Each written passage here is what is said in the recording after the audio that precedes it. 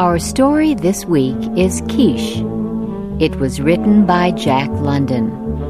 Here is Shep O'Neill to tell you the story.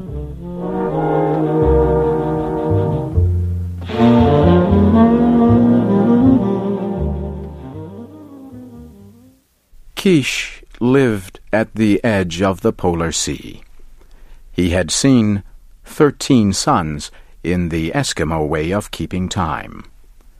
Among the Eskimos, the sun each winter leaves the land in darkness, and the next year a new sun returns, so it might be warm again.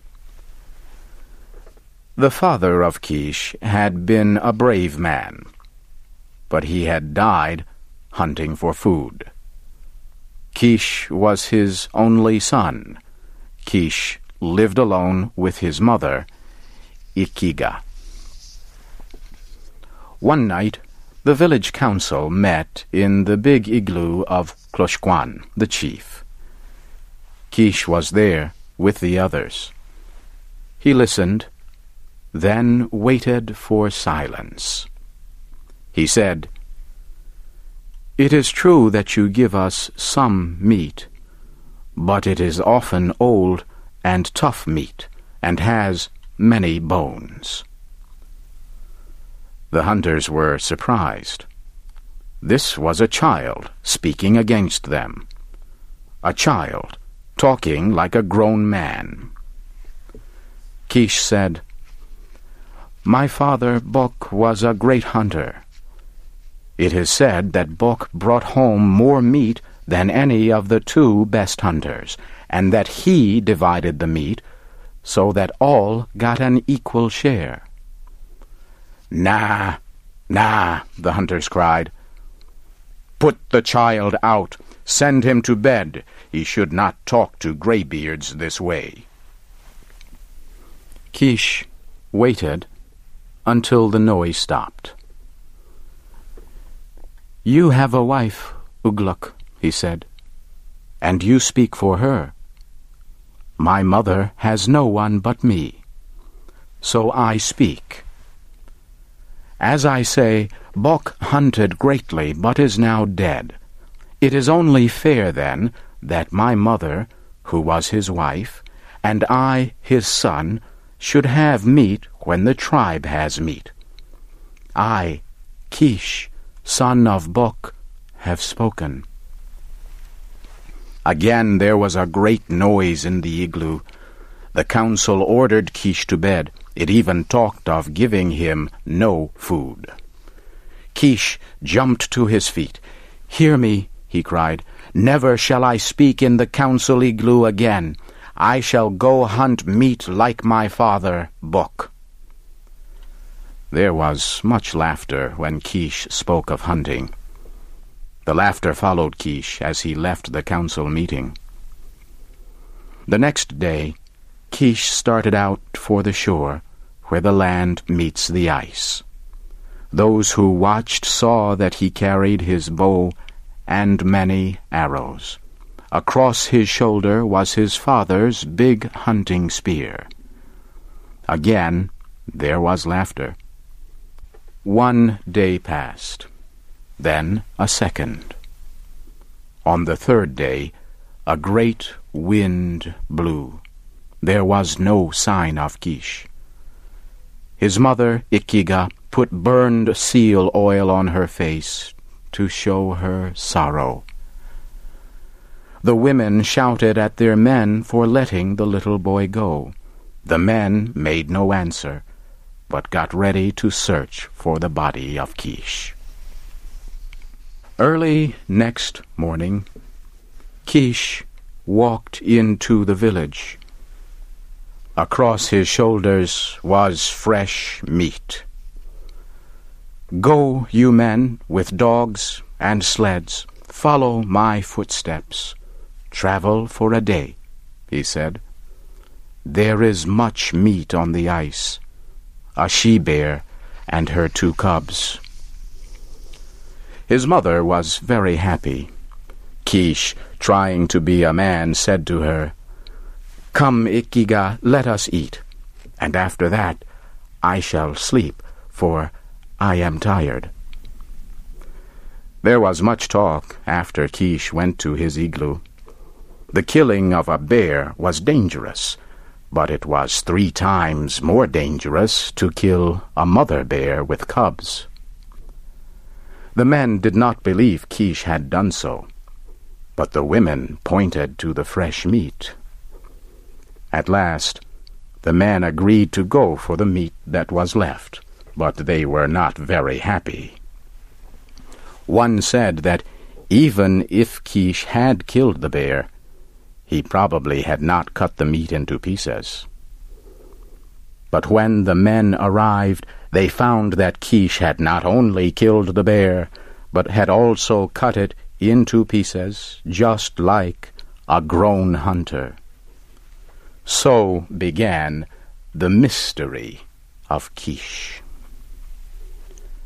On his next trip, he killed a young bear, and on the following trip, a large male bear and its mate. Then there was talk of magic and witchcraft in the village. "He hunts with evil spirits," said one. "Maybe his father's spirit hunts with him," said another. Keesh continued to bring meat to the village. Some people thought he was a great hunter. There was talk of making him chief after old Kloshkwan. They waited, hoping he would come to council meetings, but he never came. "I would like to build an igloo," Keesh said one day, "but I have no time. My job is hunting, so it would be just if the men and women of the village who eat my meat build my igloo." And the igloo was built. It was even bigger than the igloo of the chief, Kloshkwan. One day, Ugluk talked to Keesh. "It is said that you hunt with evil spirits, and they help you kill the bear." "Is not the meat good?" Keesh answered. "Has anyone in the village yet become sick after eating it? How do you know evil spirits are with me? Or do you say it because I am a good hunter?" Ugluk had no answer. The council sat up late, talking about Keesh and the meat. They decided to spy on him.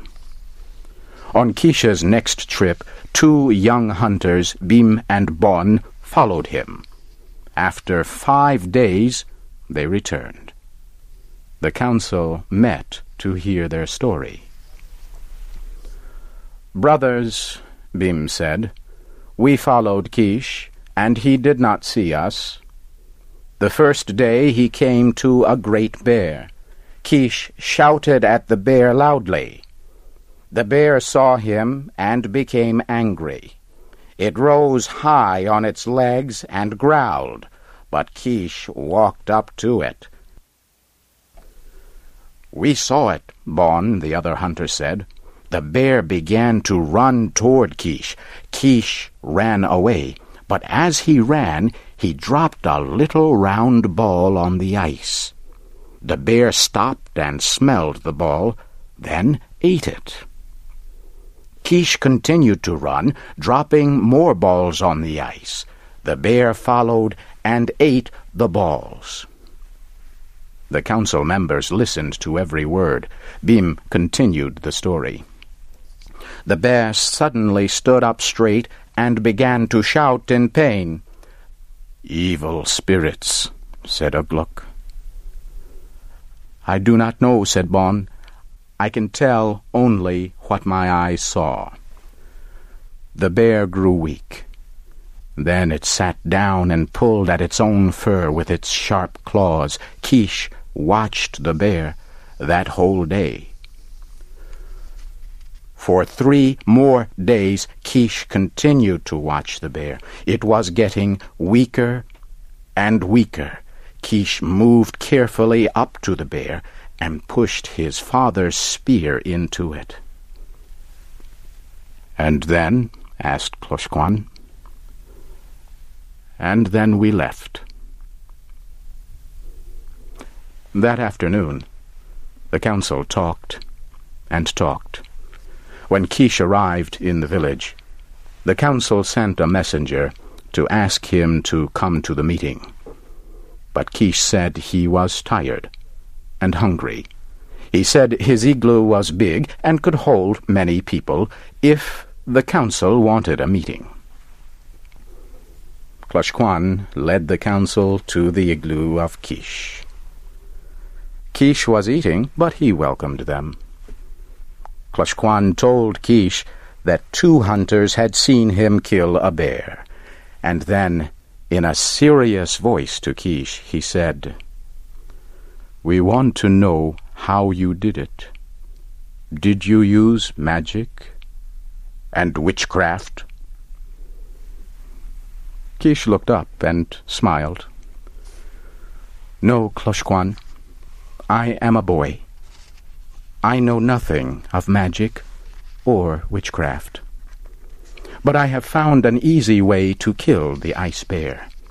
It is headcraft, not witchcraft."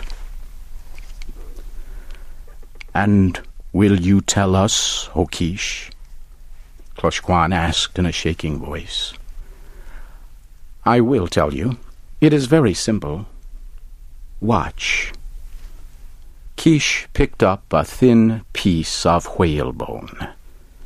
The ends were pointed and sharp as a knife. Keesh bent the bone into a circle. Suddenly, he let the bone go, and it became straight with a sharp snap. He picked up a piece of seal meat. "So," he said, "first make a circle with a sharp, thin piece of whalebone. Put the circle of bone inside some seal meat. Put it in the snow to freeze. The bear eats the ball of meat with the circle of bone inside. When the meat gets inside the bear, the meat gets warm, and the bone goes snap. The sharp points make the bear sick. It is easy to kill then. It is simple." Ugluk said, "Oh." Closhquan said, "Ah." Each said something in his own way, and all understood. That is the story of Keesh, who lived long ago on the edge of the polar sea. Because he used headcraft instead of witchcraft, he rose from the poorest igloo to be the chief in the village. And for all the years that followed, his people were happy. No one cried at night with pains of hunger. You have heard the story, Keesh. It was written by Jack London. Your storyteller was Shep O'Neill.